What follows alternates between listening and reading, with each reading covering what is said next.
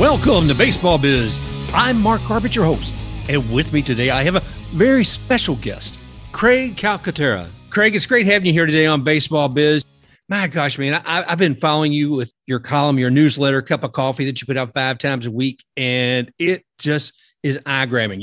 You have a sense of the depth of what's going on with baseball, and this isn't something new to you. You've been on, I think, worked with NBC Sports and some others. I know I've seen you as a commentator sometimes like on ESPN or NPR as well. So we have a very learned friend here today with baseball, Mr. Craig Calcaterra. I don't know how learned I am. I've just been doing it for a while. When you get old, man, you hang around long enough and people start calling you nice things. So we'll take it. Okay, man. Well, the one thing I tell you what, when I first saw your book, the new book that you had coming out, that title just grabbed me, Rethinking Fandom. And being a Tropicana Rays fan, that's something I do every day. But rethinking fandom and how to beat the sports industrial complex at its own game. And being a child who grew up in the age of Eisenhower, when I hear that sports industrial complex, my mind immediately goes to military. As his exit strategy from the White House, he was talking about beware the military industrial complex. And so when I saw your title, I thought, damn.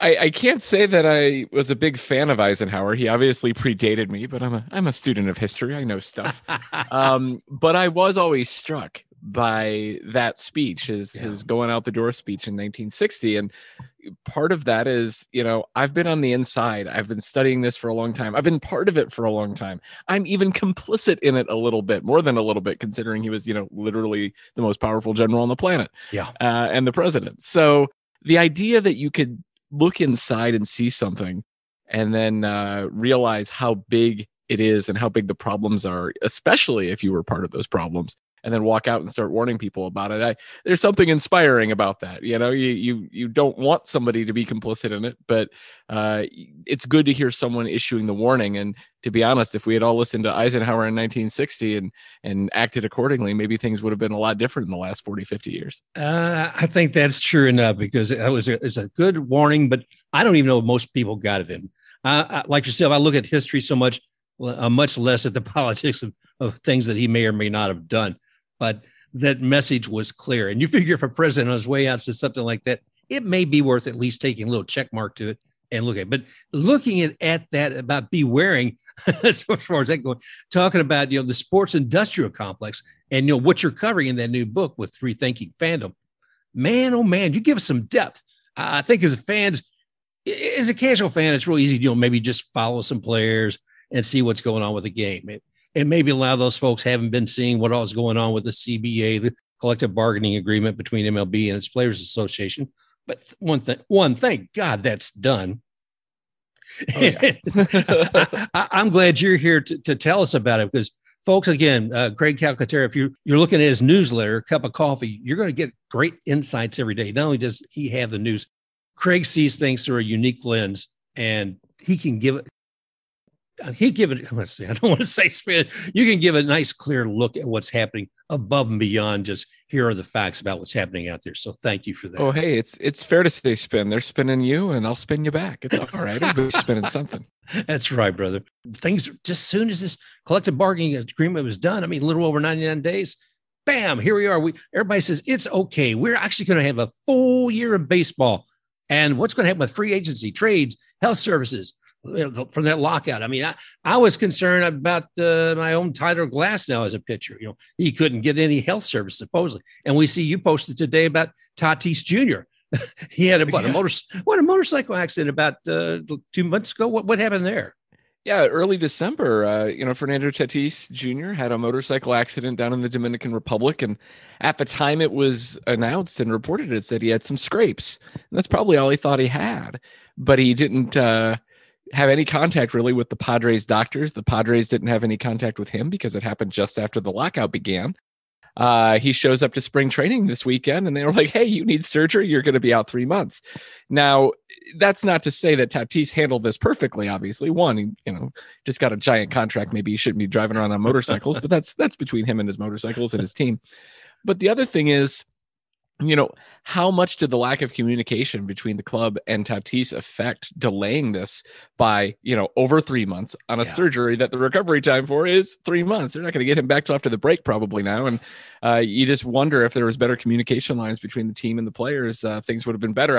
I really do hope that someone like Glasnow, for example, has been, certainly talking to all the right people about his rehab. I'm sure he is, because his future depends on it. But man, anytime there's some sort of breakdown in communication there, you gotta worry. Yeah, and it was interesting to see during this period, some people took very positive action, you could say. And I can't remember if you're the guy who reported this or not, so forgive me. But we're talking about Shohei Ohtani's interpreter and how he quit working with the Angels so he could actually continue to help Ohtani, while this lockout was going on. Yeah, that was interesting. Yeah, he resigns his job and then immediately gets hired back by the Angels after the lockout is over. I don't think everyone could do that. Like, no, I don't think Kevin Cash can't do that and go talking, working with his players and then go back. But true enough. But the thing of it is too, is there. I mean, we've been in turmoil. Anybody who follows this and they're impassioned about it as a fan, they've been looking for something new every day. We're looking from the different portals, as you say, each have their own spin and looking for some shred of truth. Some people say, oh my gosh, pointing fingers at this one and that one, our old doom and gloom. There's not going to be a season. No, we're going to be out 8 games. We're going to be this, that, and the other. And then light comes through the skies. And here we are. And we have this, the fans, the more avid fans can take a breath. Maybe some of the more casual fans didn't even know what was going on, not paying attention. I get that. And there's nothing wrong with that. And in fact, I would argue that, my book is aimed more at casual fans than almost anyone else, because the one thing that people like you and me who are paying close attention to this stuff all the time, it's easy to get disillusioned. But I think we know enough and we're in it enough and have dealt with it long enough to be able to deal with it. I could write about labor strife for 6 months, and then if things come back, I'll go right back into it talking about baseball. I'm okay with it. I get it. But if you're a casual fan, it's very easy to be alienated by sports these days, whether it's the bad business news, whether it's, greed, whether it's players or owners or whoever you think are the greedier parties in that, whether it's the legal stuff involved, whether it's anything that sort of turns us off about sports. That's a good way for people just to say, you know what, I don't care about sports anymore. Now, I think that's a bad thing. I want people to care about sports. They don't need to live and die sports, but I want them to care about it because I think sports is a good thing for our community. I think it's a good thing for human nature to have a common point of interest and those sorts of things. So when I went and sat down to write the book, I was trying to think, how do you stay a fan if you're turned off by all the negative things? And I talk a lot in this book about the negative things, but then I also try to offer ways to either rationalize it or live with it or ignore it if you want to. I mean, one perfect way to approach this lockout that we just had would have been on December 1st to check out of baseball completely, watch some football, watch some NBA, see some good movies, whatever. And now that it's over, check back in and pay attention again. There's nothing wrong with that. It's self-defense. And what it is not letting what I refer to in the book as the sports industrial complex sort of run your life. Don't let the people who own teams and sports networks, dictate how happy or how sad you're going to be at any given time. Amen to that. And I know I've been talking with our audience for a while now saying, hey, he finds something else out there. One thing I said, guess what? You got minor leagues out there. You're going to be able to watch whatever happens with the MLB. Myself, I've been following NCAA softball. I started following it a little heavily last year with the World Series and following it more this year. Of course, yourself, I see you're with soccer, and my co-host, Brandon, he's with NASCAR. We've got these things. And at some point, the passion kind of moves to those other sports. So do I bring all that time? Do I bring all that passion back to baseball, or did they lose some of it? Because you talk about in your book about the basically, I guess it's an implied social contract between the fans and the teams. Yeah, that's how we've all come to understand sports. When we're little kids, we think of it this way. We think that we're going to root for a team and they're going to try to win. That's pretty simple. That's the agreement. If they don't try to win, or if they really stink, then our enthusiasm wanes. But if they're winning, we're cheering, we're happy. That's a very basic thing about how sports is supposed to work. But it really doesn't work that way anymore. Not always. Certainly not in the closer you look, especially sports like baseball, like I focus on, it's always been a business. There's always been money involved, but that essential contract of if we win, the fans will buy the tickets and the merchandise and watch on TV. That's going away. And the reason that's going away is because the people that own baseball teams and football teams and run the leagues have realized that they can make money even if they lose. And we see this in baseball because of revenue sharing and real estate developments that the teams own, and stadium deals and gambling income and official partnership of Major League Baseball. You're getting money from, trucking companies and things. There is a pool of money that comes in to the people who own sports teams, regardless of how many tickets are sold. And in fact, tickets now are far, far lower a percentage of team revenues than they ever have been before. If you're the Cincinnati Reds, you are guaranteed $65 million in national TV money every year before you sell a single ticket. And then you're getting another $30 or $40 million of local TV money. And then you're getting a few tens more millions of dollars through other revenue sources. You're well over $100 million, probably considerably over $100 million, probably over $200 million. Their payroll is going to be like $50 million this year. Wow. And they're going to lose about 110 games, I would guess. They don't care. They don't have to care because they're still going to make money. And that underlying contract, you win, we support you, doesn't matter to them anymore. So if you're a fan, what do you do? Well, and you talk about that further. I want to get into that because to me, part of the solution has been to step back from it. But I want to talk a little bit more about how the teams got there, how the ownership got there, and how we never really saw it coming. Looking at what happened again with the CBA and seeing what happened as far as Matt Olson going to the Braves, I think that might be a good example. But looking at the Braves, I'm looking at one of my favorite GMs, Alex Anthopoulos. Some of the shrewd moves he did after the All-Star game last year, really building a stronger team and doing all they did to get to the World Series and win it. But the Braves have been smart on a lot of other things too that weren't necessarily friendly to all the taxpayers of Atlanta. And I was wondering if you could walk us through some of what happened with the development of Truist and that stadium and how they got there. Yeah, as a lot of people know, they used to play in Fulton County Stadium, which was your old style 1960s. The government builds it and the team moves in and pays rent. They and the Falcons did that for years. And then in the 90s, when the Atlanta Olympics happened, they made a deal with the city and with the Olympic Committee to get that stadium. The Olympic Stadium is theirs, and that was Turner Field. And they played in it for, I guess, less than 20 years, around 20 years. Wow. And then a few years ago, they just made a deal to build a ballpark in the northern suburbs of Atlanta in Cobb County, Georgia. And the county taxpayers are on the hook for most of it. The Braves contributed some money, but the county taxpayers are and continue to pay a heck of a lot of money for that stadium. But what the Braves were looking for was not just a new stadium. They weren't just looking for the, if you build it, we will come kind of situation where more fans would come. That was part of it, but that wasn't the real big part of it. The real big part of it was surrounding the ballpark were a few hundred acres of empty land that the Braves purchased, and that they are now developing a huge suburban mixed-use development on office buildings, hotels, bars, restaurants, apartments, condos, things like that. That is called the Battery, and it's run by the Atlanta Braves. And if you look on the organizational chart of the Atlanta Braves baseball team, the guy who runs the baseball team is on the same level of the org chart as the guy who runs the real estate stuff, and they both answer to the president of the team. It shows you that the real estate development and the real estate money for the Atlanta Braves is every bit as important, if not more important, to the bottom line of the team than the exploits of the baseball team. Now, to be fair, the Braves won the World Series last year, so they're doing all right on that part. But a big reason why they just announced record profits was because of that real estate deal. I think they're on the right track baseball-wise. You mentioned Alex Anthopoulos. I think he is one of those guys who hasn't lost the sense of the implied contract. When he was with Toronto, he went out and got some good players and pushed that team to the playoffs, and then he got fired because the owners didn't like it. He was spending too much money. They didn't want to win. They wanted to make money. Anthopoulos, I think, is a good guy, and I think he understands it. So he's continuing to try to do things to keep the Braves winning, but it's not a given. There are other teams, the Cubs are a great example, that are also doing real estate deals around the ballpark.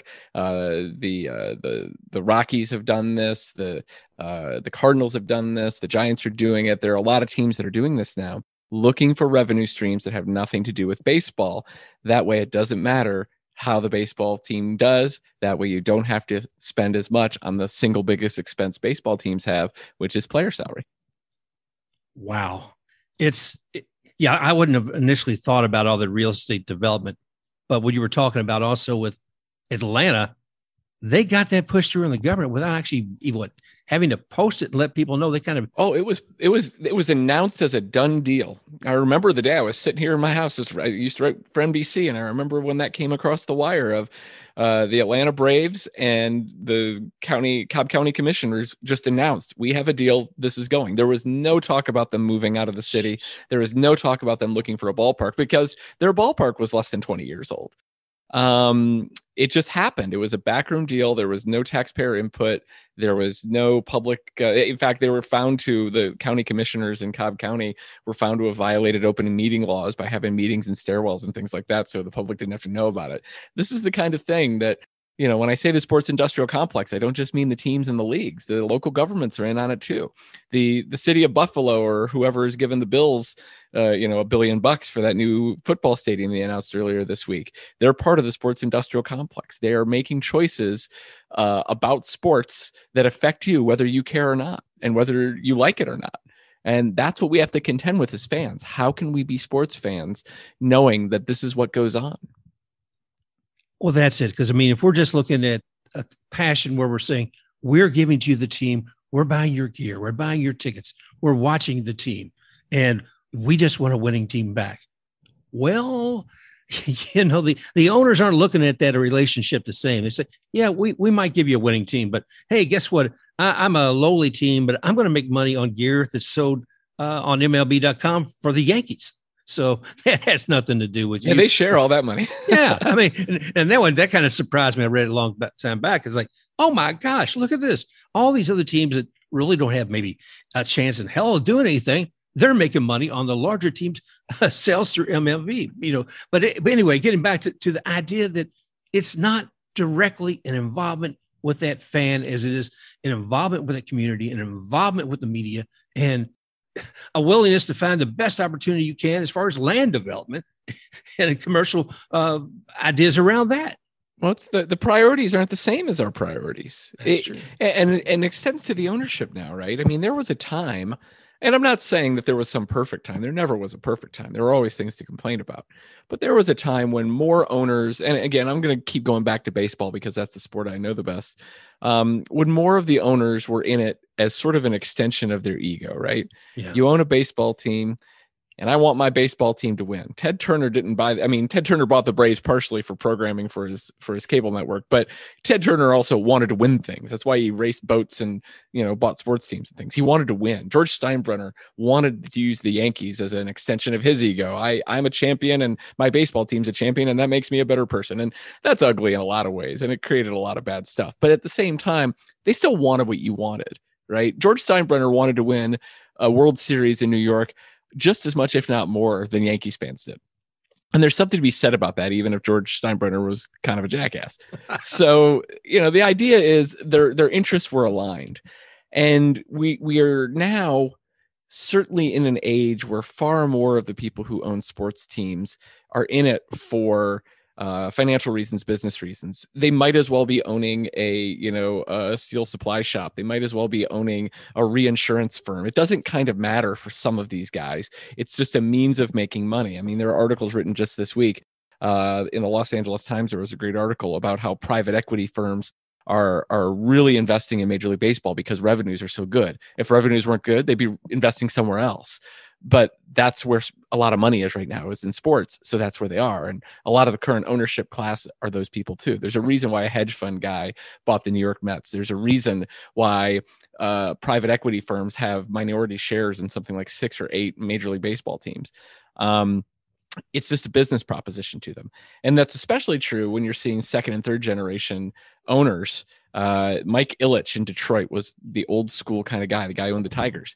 He bought the Tigers because he wanted to win. That's why he had the Red Wings and the Tigers. He wanted to win championships and satisfy his ego. His sons own it now. He's dead and his sons own it now. There's a sense that for them, it's just, if the family business was something else, which it is, I mean, they own Little Caesars Pizza too, is pizza or baseball making more money right now? That's where we're going to put our focus on. I think that's the sense that you get looking at a lot of the modern owners. And it's a little dispiriting because we like to think of sports as, even though we're smart and we know that sports is a business, we like to think that there's an element of it that's aside from the business that give us satisfaction and help us, do things that make us happy. Yeah. I think early on in the book, you talk about Detroit and some of the things that happened early on, tying the sports teams' success to the success of the city coming back, which neither one, I don't think either one was accurate, but it was something for people to dig their teeth into. Well, it's a way that they sort of play on our sympathies, right? I mean, not every stadium deal is like the one in Cobb County, Georgia, where they do it behind closed doors. A lot of them they put out for votes, and taxpayers agree to Dallas is a great example, or Arlington, Texas, where the Rangers just got a new ballpark again for the second time in 25 years. They put that out for a vote. In Cleveland, they put a vote on for renovations to where the Cleveland Cavaliers play, to massive renovations to where the now Cleveland Guardians play. They built that stadium for the Browns. A lot of it was based on public assent to that sort of thing. And what happens, though, is the team is just a business, and it's a private business, and it's allowed to pursue its own profits most of the time. But when they need something from the public, all of a sudden it's a public trust. Oh, the Cleveland Browns are the city's team, not just my team. So please give me some money for the stadium. It's for all of us.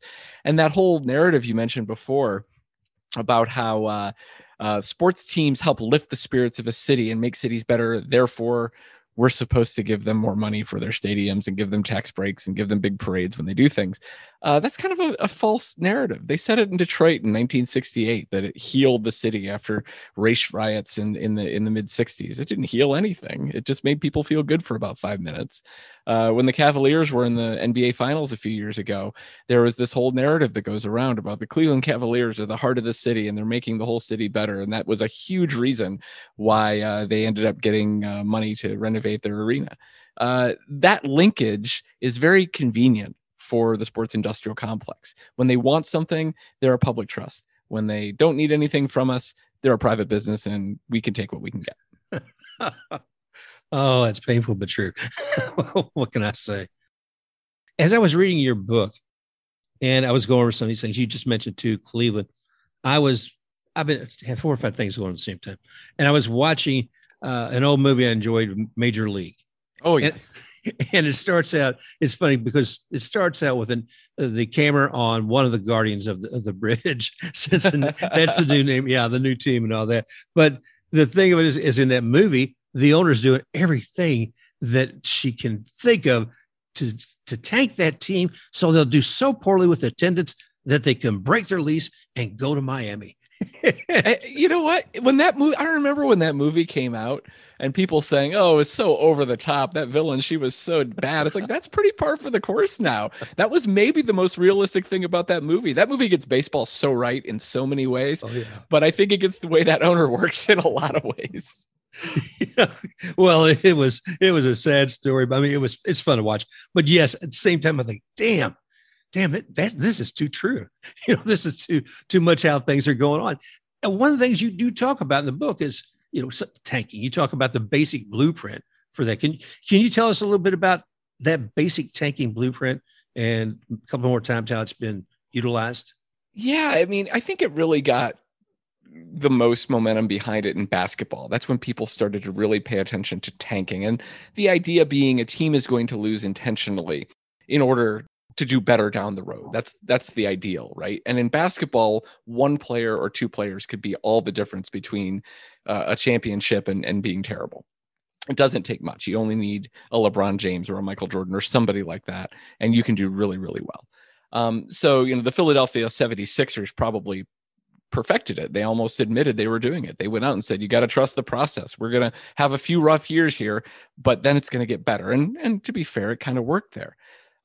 In football, it can kind of work a little bit too, because even though there are way more players on a football team, the quarterback is obviously the most important guy. So if you can tank and get a really good quarterback, have a really bad year, and ensure the number one draft pick the year that someone like a Joe Burrow or somebody comes out, that's not a bad deal for you. You could do that and you can turn things around. Baseball tanking is a little different. Baseball, you could draft the best player that's come out of either high school or college in 10 years, and there's still no guarantee that guy even makes the majors. It's a big grind, and it's a big jump to go from high school, college baseball to the major leagues. It could take 4 or 5 years sometimes, even with the best players. But that started anyway. The Houston Astros did it. The Chicago Cubs did it. It was very clear what they were doing. They were tearing down the big league roster to its bare minimum, cutting salary as much as possible so the team can be profitable and so the team doesn't do particularly well. That helps get them draft picks. They have free agents that leave. They get compensation picks. They lose 105 games for 3 years in a row like the Astros did. They get a lot of high draft picks. They stockpile that. They build their system from within, and then eventually they come out and they win. It worked for Houston, and it worked to some degree for Chicago. It wasn't just the tanking that did it in Chicago, but that definitely helped. But that also served as sort of a blueprint for a lot of other teams, but teams that maybe didn't have the same ability and the same brain trust as Houston and Chicago did, but they certainly saw that they came out okay on the other end after 4 or 5 years of low payrolls and poor talent. And there are a lot of teams that are doing that now. But there aren't that many baseball teams that can get away with it because you can't guarantee wins down the road like you can in basketball with one player. So tanking has just been a terrible problem. It was a huge issue in the collective bargaining agreement talks that we just had about teams need to at least try to win. You've got to spend some money. You've got to get quality players and not just be content to lose 100 games. But as we're sitting here talking today, we're one day removed from the Cincinnati Reds trading away 2 of their best players for basically nothing. After letting one of their best pitchers walk on waivers for nothing, after trading away their catcher for almost nothing. The Cincinnati Reds have no interest in winning in 2022 or probably 2023 or 24.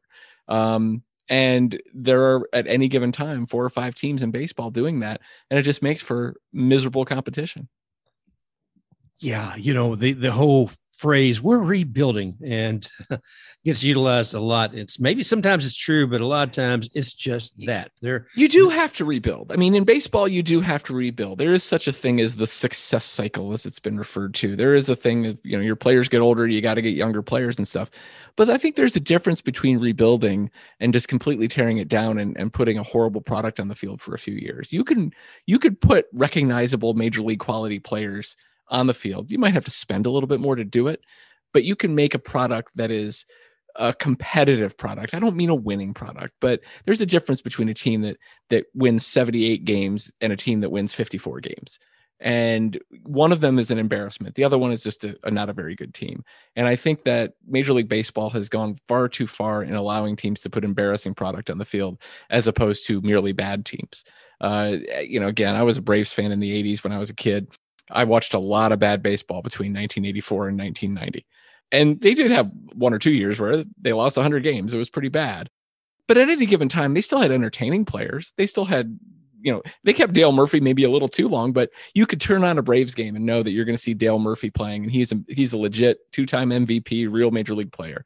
You could see some veterans, guys like, they had Greg Nettles, or they brought in Ted Simmons, or they brought in, players that maybe were past their prime, but were at least guys that you would want to see. Right. You're not seeing that now with some of these rebuilds that I consider to be tank jobs.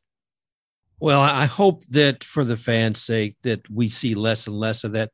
But quite honestly, Craig, I'm a little concerned about the number of teams that are going to be in the playoffs now. And yeah, that's another one that gets me. So we got 12 this time, right? Yeah. Yeah. They went from 10 to 12. I mean, I don't play old man very often in baseball, but I sure did like it when it was just a couple of playoff teams, or, just two teams winning their league and going to the World Series was a little before my time. But, 2 division winners playing in an LCS and then going to the World Series, I like that. My problem with the expanded playoffs is that it makes the regular season, it devalues the regular season. in that the more teams in the playoffs, the shorter the series, the more likely it is that whoever the best team over 162 games is not going to hang around very long, because anything could happen in 3 or 5 games. And so I've started to, I know I lost that argument years ago. We're never going back. There's too much money in playoffs. But I've started to think of the baseball season and the playoffs as 2 distinct things. The baseball season at the end of 162 games at October 1st or 2nd or whenever it ends is we know who the best baseball team of the season was. Last year it was the Giants or the Dodgers, depending on how you think about the difference between those 2 teams. We know over the course of the season that is a crucible and that tests you in every way possible that they were the best teams. And then the playoffs for me are a tournament. It's like college basketball as far as I'm concerned. It's entertaining. It's fun. It'll tell you who won the World Series, but it doesn't tell you who the best team is anymore. And that's something I just got to get cool with, because again, that train left the station 25, 30 years ago. Yeah. I mean, the World Series has a lot of importance to me, but I got to tell you, I'm looking closely at those divisional winners too. I'm saying, what they had to do to get there. And especially if you're looking at a division where you have 3 or 4 really great teams who do have to slug it out for an entire season. Oh yeah, absolutely. It blows my mind that if we were playing under a different system last year, that the Dodgers wouldn't have made the playoffs. But I remember 1993. 93 when the Braves and the Giants were both in the last season. The Braves were in the NL West, and Giants won like 102 games and didn't make the playoffs. And that's really rough, but that was a heck of a pennant race. And, it definitely meant something. And now it doesn't sit well. It's a great story for the fan of the 89 win team that wins the World Series because they got a wild card and then they got hot at the right time. I'm not going to take that away from them. I don't want to devalue what fans of those teams experience, because it's still a great, wonderful thing and a great, wonderful story. But man, it just doesn't tell me who the best team is. It just tells me who was hot in October. Yeah, it's hard to make a bet on who's going to be there. And oh gosh, and talking about bets, it's been interesting watching over the last several years, watching gambling slowly creep into MGM and Major League Baseball, DraftKings and others. And I seen off-track betting built 20 blocks away 30 years ago, but now you've got a place right next to the stadium, and some already, I believe, are incorporating sports books inside the stadium. And this is something that I thought was anathema to have a gambling involved or attached to MLB. Yeah, it's for years. I mean, it was obviously the cardinal sin in baseball is gambling. They couldn't have anything related. I mean, Mickey Mantle and Willie Mays took jobs that had nothing to do with the gambling floor at Atlantic City casinos and got suspended.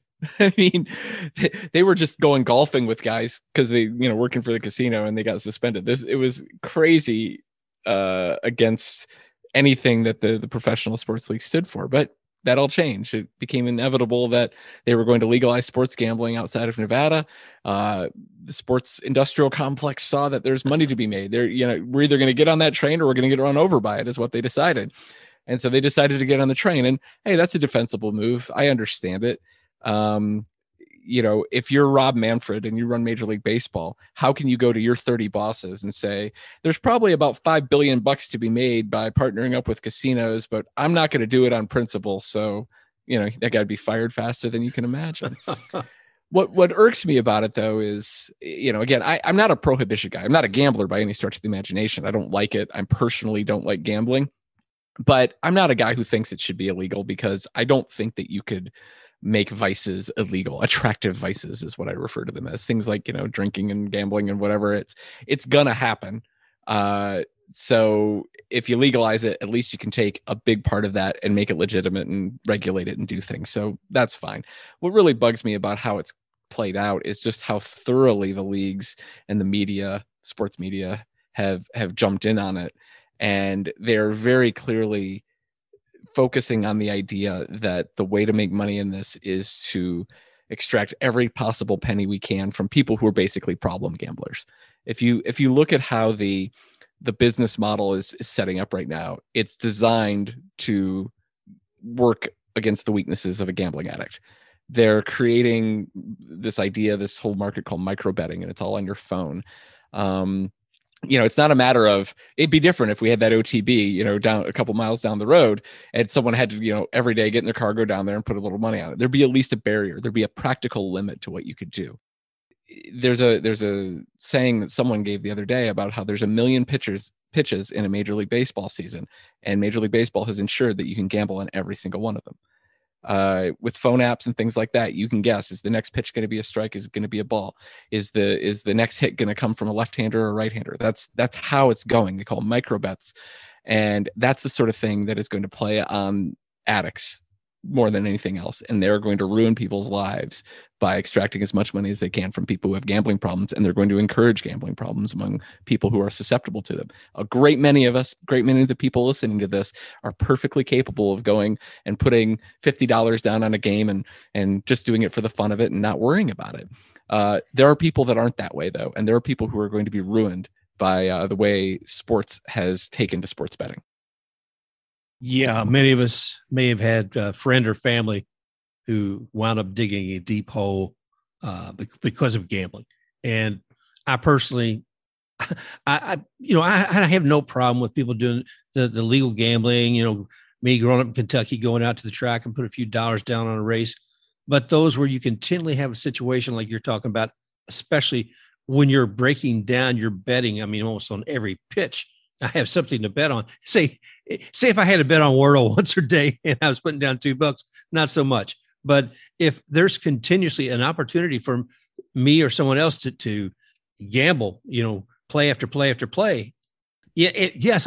Gambling is something that captures people, and there are those folks who have a weakness there, and it can destroy their lives. So it does bother me because of that. And if the type of gambling that you're talking about is there where a person can make a bet play by play, that's a trough of danger I just wouldn't want to put somebody near. Yeah, and I don't think they're taking it seriously. I really don't think that the leagues and the networks who are promoting all this kind of stuff are really appreciating what they're doing. I know the casinos are, because that's their business. But I don't think they realize the business that they've gotten into. Well, I'm hoping some kind of enlightenment comes to them, and they find a way to make it, well, what do I want to say, less problematic. I don't think it'll ever not be a problem, but less problematic for a lot of people. So we'll see what comes. Well, talking about whether or not owners care or aware of things, I got to tell you one thing that really just blows my mind is when I hear, whether it be a commissioner or an owner or a lot of these people speak, it's like, can you tell the temperature of the room, folks? Can you tell what's going on? And, looking back to when you were talking about the Braves, and what was the president of the Braves? He was talking to the press club, and he was letting it go ahead. Tell us a little bit about that. Yeah, I think it was John Malone I can't remember if it was John Malone or Terry McGuirk, the president of the Braves. Yeah, Terry McGuirk.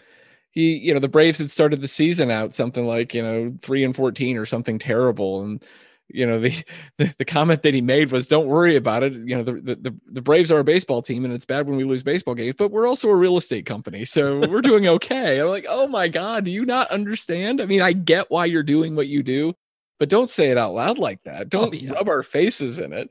Another great example, I think the worst person at this ever is Rob Manfred, the current commissioner of baseball. God bless him. When he was taking questions about fan anger over the Houston Astros stealing signs a couple years ago. And, his response was, the World Series trophy, it's just a piece of metal. Why do we care so much about that? I don't think he understands what people get out of sports, and that we have an emotional attachment to it. Bud Selig was somebody who no one had a lot of great love for. He certainly had his share of faults on the public stage, but one thing that no one ever doubted about Bud Selig was that he loved baseball. Yeah. He loves it, and he can talk about it forever, and he's knowledgeable about it. He made a lot of decisions that were bad for it, I think, and he certainly angered a lot of people, but there was never a sense that Bud Selig didn't care about baseball as a sport. He understood why people liked it. Rob Manfred, I don't say this as a disparagement of lawyers, because I myself am a lawyer, and I practiced law for 11 years, and I still have my law license and all that kind of stuff.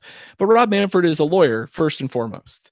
And he was a labor lawyer, and he might have gotten hired by, an auto plant, or he might have gotten hired by a distribution firm to deal with labor law with them. But no, he just happened. It's a law firm that he worked for, got hired by Major League Baseball, and that's how he got into the business. And there's never been a sense from Rob Manfred in any way that he loves the game, that he particularly appreciates the game and its history, or that he certainly appreciates what fans get out of baseball. I think he thinks it's a product like anything else. And if he's selling the right number of the, widgets, then he's doing okay. But people don't view sports the same way they view other businesses, even if they are a business. We don't view sports the way we view, I drive a Subaru. Okay. I don't wake up in the morning thinking about how Subaru is doing.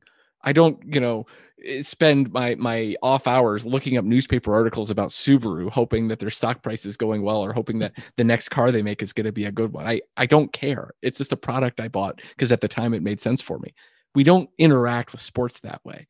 We have an emotional attachment to sports and a commitment, a lifetime investment, sometimes one that's even more important than sports could even imagine.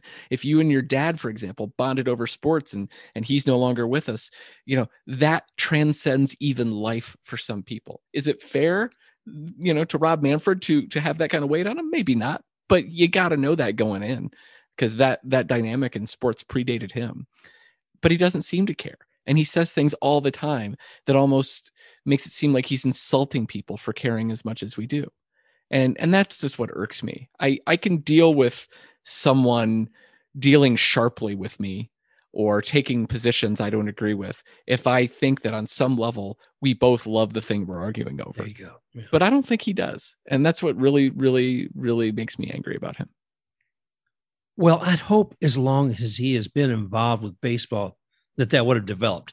But I think he started out with like the mindset of a business person, an attorney, and has never gotten beyond that. And it's sad. I mean, he at least, I don't know if it's him or somebody in PR said, Rob, you got to go back out and you have to apologize to the fans now that the lockout's over and we got a CBA, because, man, you didn't do anything great as far as building love with the fans during that period. Yeah. He did have that comment about, he said something last week about how, I got to do better about communicating this stuff, but he doesn't believe that because he's had the same thing happen before. And I think he just wants the bad press to go away as fast as it can go. I think Major League Baseball was really taken aback by how negative the coverage was of the lockout compared to, because when Rob Manfred was an attorney for baseball back in 94, 95, the media was generally pro ownership, but with the internet and with the way, fans are a lot more educated about the business of the game and stuff now, it was overwhelmingly against the league and on the side of the players. I don't think the league was prepared for that. I think it sort of ruffled him a little bit. Well, there's a certain detachment, I think, that's from the tower, that they don't get to see everything and even what's evolving around them. So yeah, wake up. And they certainly got that wake up call. So we'll see how that translates into the rest of the year. One thing I was talking about before we started this show, I think we may have a little time for this, is looking at the CBA. I think one point of contention was what would be happening with the international draft and free agents, because as those people come in, if I understand correctly, they're not union. They're not with the Players Association. The people who come in for the national draft. How does that work? Yeah, you are not on the Players Association. You are not a union member until you're on a 40-man roster. So most minor leaguers are not in the union. Certainly amateurs are not in the union. If you're a high school player or college player, or if you're a 14-year-old playing in the Dominican Republic, you're not part of the union. But since they don't have a union, the Major League Baseball Players Association is who negotiates with Major League Baseball about how the mechanics of the draft work. But it doesn't really affect their membership. It affects the future members. That's why the union's allowed to do that, because the argument is, well, there are future members, so we get to say something. So the way it works now is in the United States, Canada, and Puerto Rico, everybody's subject to the draft. But in the Dominican Republic, Venezuela, any other country, Nicaragua, Bahamas now increasingly, Curacao, wherever it is, those are all free agents, and they can be signed from the time they're 16 years old.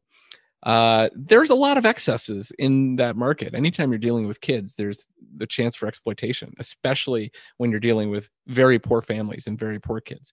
And then there's this entire industry that has evolved in which these guys go out and identify talent and then take them to Major League Scouts and demand a cut of whatever they're going to get. It's ugly, right? It's like any sort of situation. It can be ugly.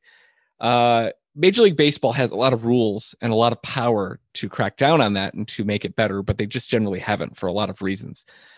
And then for the last several years, because there have been a lot of stories about the exploitation in places like the Dominican Republic, Major League Baseball says, well, if we put them all subject to a draft and we don't have free agents and there isn't this cash incentive for guys to come and get big free agents contracts and things, then all those excesses will go away.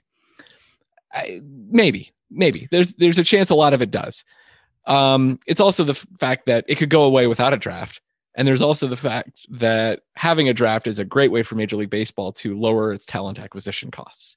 I'm a cynical guy. I tend to think that the reason Major League Baseball wants to have an international draft is so it doesn't have to pay $2 million to a top prospect who's 16 years old. I think they just want to, draft them and put them under slot payments like minor leaguers are now.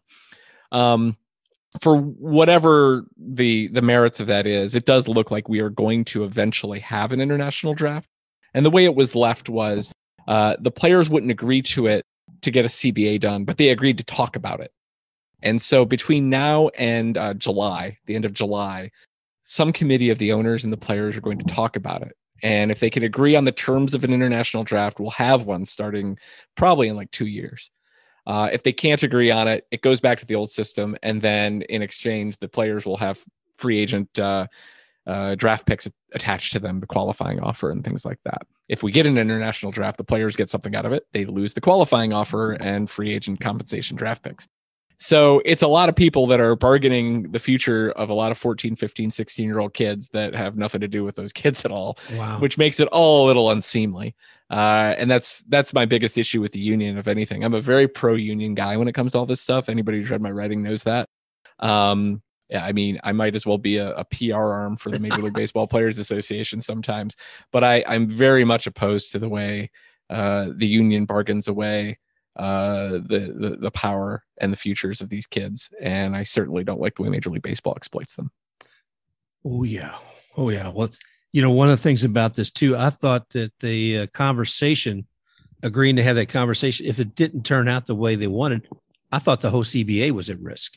I mean, even though It's already been said, no, yeah, they made it a side deal. So they've got a fail safe in there. If they can't come to an agreement, then it's just going to revert back on those particular terms to the old system. But this CBA is locked in. Wow. Yeah. I'm glad to hear that part. At least I'm not too crazy about what's going on with the international draft. And since they're talking about working on issues or players who aren't actually underneath union contract, I was wondering if we'd ever see anything with minor league ball. I thought there's not a minor league union, and saw a lot of activity while the lockout was going on. People who were coming into the minor leagues. Probably saw more about it because there wasn't anything to report on the major league players. But there's really no protection there. I guess they're going to have to come up with their own thing for minor league ball. Yeah, and it's so hard just because minor leaguers' careers aren't very long. It takes a while to organize a union. And it would take a couple of years, and half the guys it would be for it would be out of baseball by the time it came around. And so it'd be a very difficult thing to do. There's talk about how, well, why doesn't the Major League Baseball Players Association just say, okay, minor leaguers, you're all a member of us and we negotiate for you now? Well, that doesn't work quite that easily. Labor law is such that Major League Baseball would have to agree to that because they get to agree with who they recognize as a union. And then you'd have litigation. So it's not an easy nut to crack. But minor leaguers are woefully treated, and to some extent the same situation that happened with those international kids has happened with the minor leaguers. Major League Baseball's union has sort of bargained away some minor league rights that you wouldn't think are necessarily theirs to bargain away, but it's happened. It's rough, and when you've got Congress helping Major League Baseball keep minor leaguers underpaid, which they did, passing a law a few years ago that classified them as seasonal employees, as if they were landscapers or lifeguards or something. The deck is stacked against you. And if you're an 18-year-old kid, 17-year-old kid in high school, and you're a star athlete, and like most at most high schools, star athletes can play multiple sports. The guy who's the best basketball player is probably a great wide receiver on your football team and is probably your best pitcher. If you're that guy, why are you picking baseball? Yeah. Why are you going to pick a sport that might take 6 years for you to get any kind of money. And in the meantime, you're making sub minimum wage and riding buses through Nowheresville, USA. Whereas if you play basketball, you might be in the NBA this time next year. So, I think it's going to cause, it has caused already. And I think it's going to cause more talent drain from baseball, where promising young athletes are going to look to other sports or other things to do rather than play this game. Wow. You talk about some of that early on about your own journey and seeing some things like football not necessarily being part of your viewing anymore because of what happened with, recognizing the injuries, the concussions that come with that, and what kind of fan you want to be. This is a way maybe of saying, okay, I'm stepping away from this because I'm not going to support that. Looking at becoming more of a casual fan of some other sports. And I was wondering if you could tell us maybe kind of a little bit more about how fans can respond to baseball or other sports to say, hey, remember me, take care of me, this social contract. What's going on, guys? Well, I don't want to put it in a position where we can make sports bend to our will, because I don't think fans can. I don't think we have the power to make Major League Baseball change the way what it does. I mean, maybe if millions of us get together and do things, sure. But no individual fan has the power to bend sports to their will. But what we do have is we have the power to not let sports negatively affect us in our experience with sports. It's a hard needle to thread because, I spend much of the book talking about the excesses of the sports leagues and the negative things that happen. And a natural response to that would be, well, you know what? I should just give up sports. Why am I watching this if this stuff is so bad? Well, I don't want that to happen. I want people to find a way that they can still enjoy the entertainment aspects of sports, to where they can still go into a bar and look at somebody next to them on the bar stool and look at the TV up above and have a common point of reference and say, oh, yeah, that guy, isn't he good? You can talk a little bit about it. Those are the good parts about sports, watching a game and enjoying it. So a good way to sort of protect yourself is, make sure sports keeps an appropriate place in your life. Don't let it have an outside place in your life to where you are, letting it affect your moods and it affect your life too much. Don't let it have a place where your happiness is dependent upon what some billionaire doesn't care about you does. And if that means I can't watch the Cincinnati Reds anymore because the Cincinnati Reds owner doesn't care about me and he doesn't want to put a good product on the field and they raise the prices anyway and it's terrible. Well, maybe I'm just going to now, become a St. Louis Cardinals fan. And we are conditioned from the time we were little kids to say we can't do that. You got to stick with your team thick and thin. Well, no, you don't. They don't stick with you. Why do you got to stick with them? This is supposed to be fun. Why don't I watch a team that's enjoyable? There you go. Or if I can't watch any team that I love or enjoyable, I'm going to root for a player. What if you're if you're from Akron, Ohio, and you saw LeBron James playing in high school, then you saw him play for the Cavaliers, doesn't mean you got to be a Cavs fan, then a Heat fan, then a Cavs fan, then a Lakers fan. You could just be a LeBron James fan if you want to be. I know that's weird. I know that we're not supposed to do that because we haven't been taught to do that, but you can do that. You could root for players just as much as you can root for the laundry they wear. And a lot of little things like that, I think, are ways to sort of protect yourself as a sports fan and just think differently about how you approach sports and the position that it has in your life. Wow. You bring up a good point there too. I like the idea of following a player. And being a Rays fan, I've also found myself, people when they leave here, Wilson Ramos, Willie Adames. My mind goes out to watching these guys play at other teams. While I enjoy watching my Rays, especially when they're winning, there's players who have either a lot of heart or they've done things, and to follow them makes it exciting for me. So I absolutely get where you're at with that, man. Wander Franco, man. I saw him play at Single A at Princeton, West Virginia back in 2018. I went down there to a game. And, he was, I think, 17 or something. He was younger than everybody. And he was very clearly the best player on the field. And I saw that guy hit. And I then saw him come up last year and play. He's amazing. He's got a good contract, but there's very good chance, given the way the Rays roll, that he's not going to be playing for the Rays 5 years from now. If he's not, that doesn't mean you can't still like Wander Franco, because he's still going to be good. So, hey, follow him where he goes. Doesn't mean, if he goes to the Dodgers, you don't got to become a Dodgers fan, but you could certainly tune in to watch a Wander Franco at bat and root for him. There you go. Wow. Well, we've been speaking with Greg Calcaterra, and he is the author of the book, Rethinking Fandom, How to Beat the Sports Industrial Complex at Its Own Game. And man, we've just touched on just a bit of what you do, what you're saying in that book.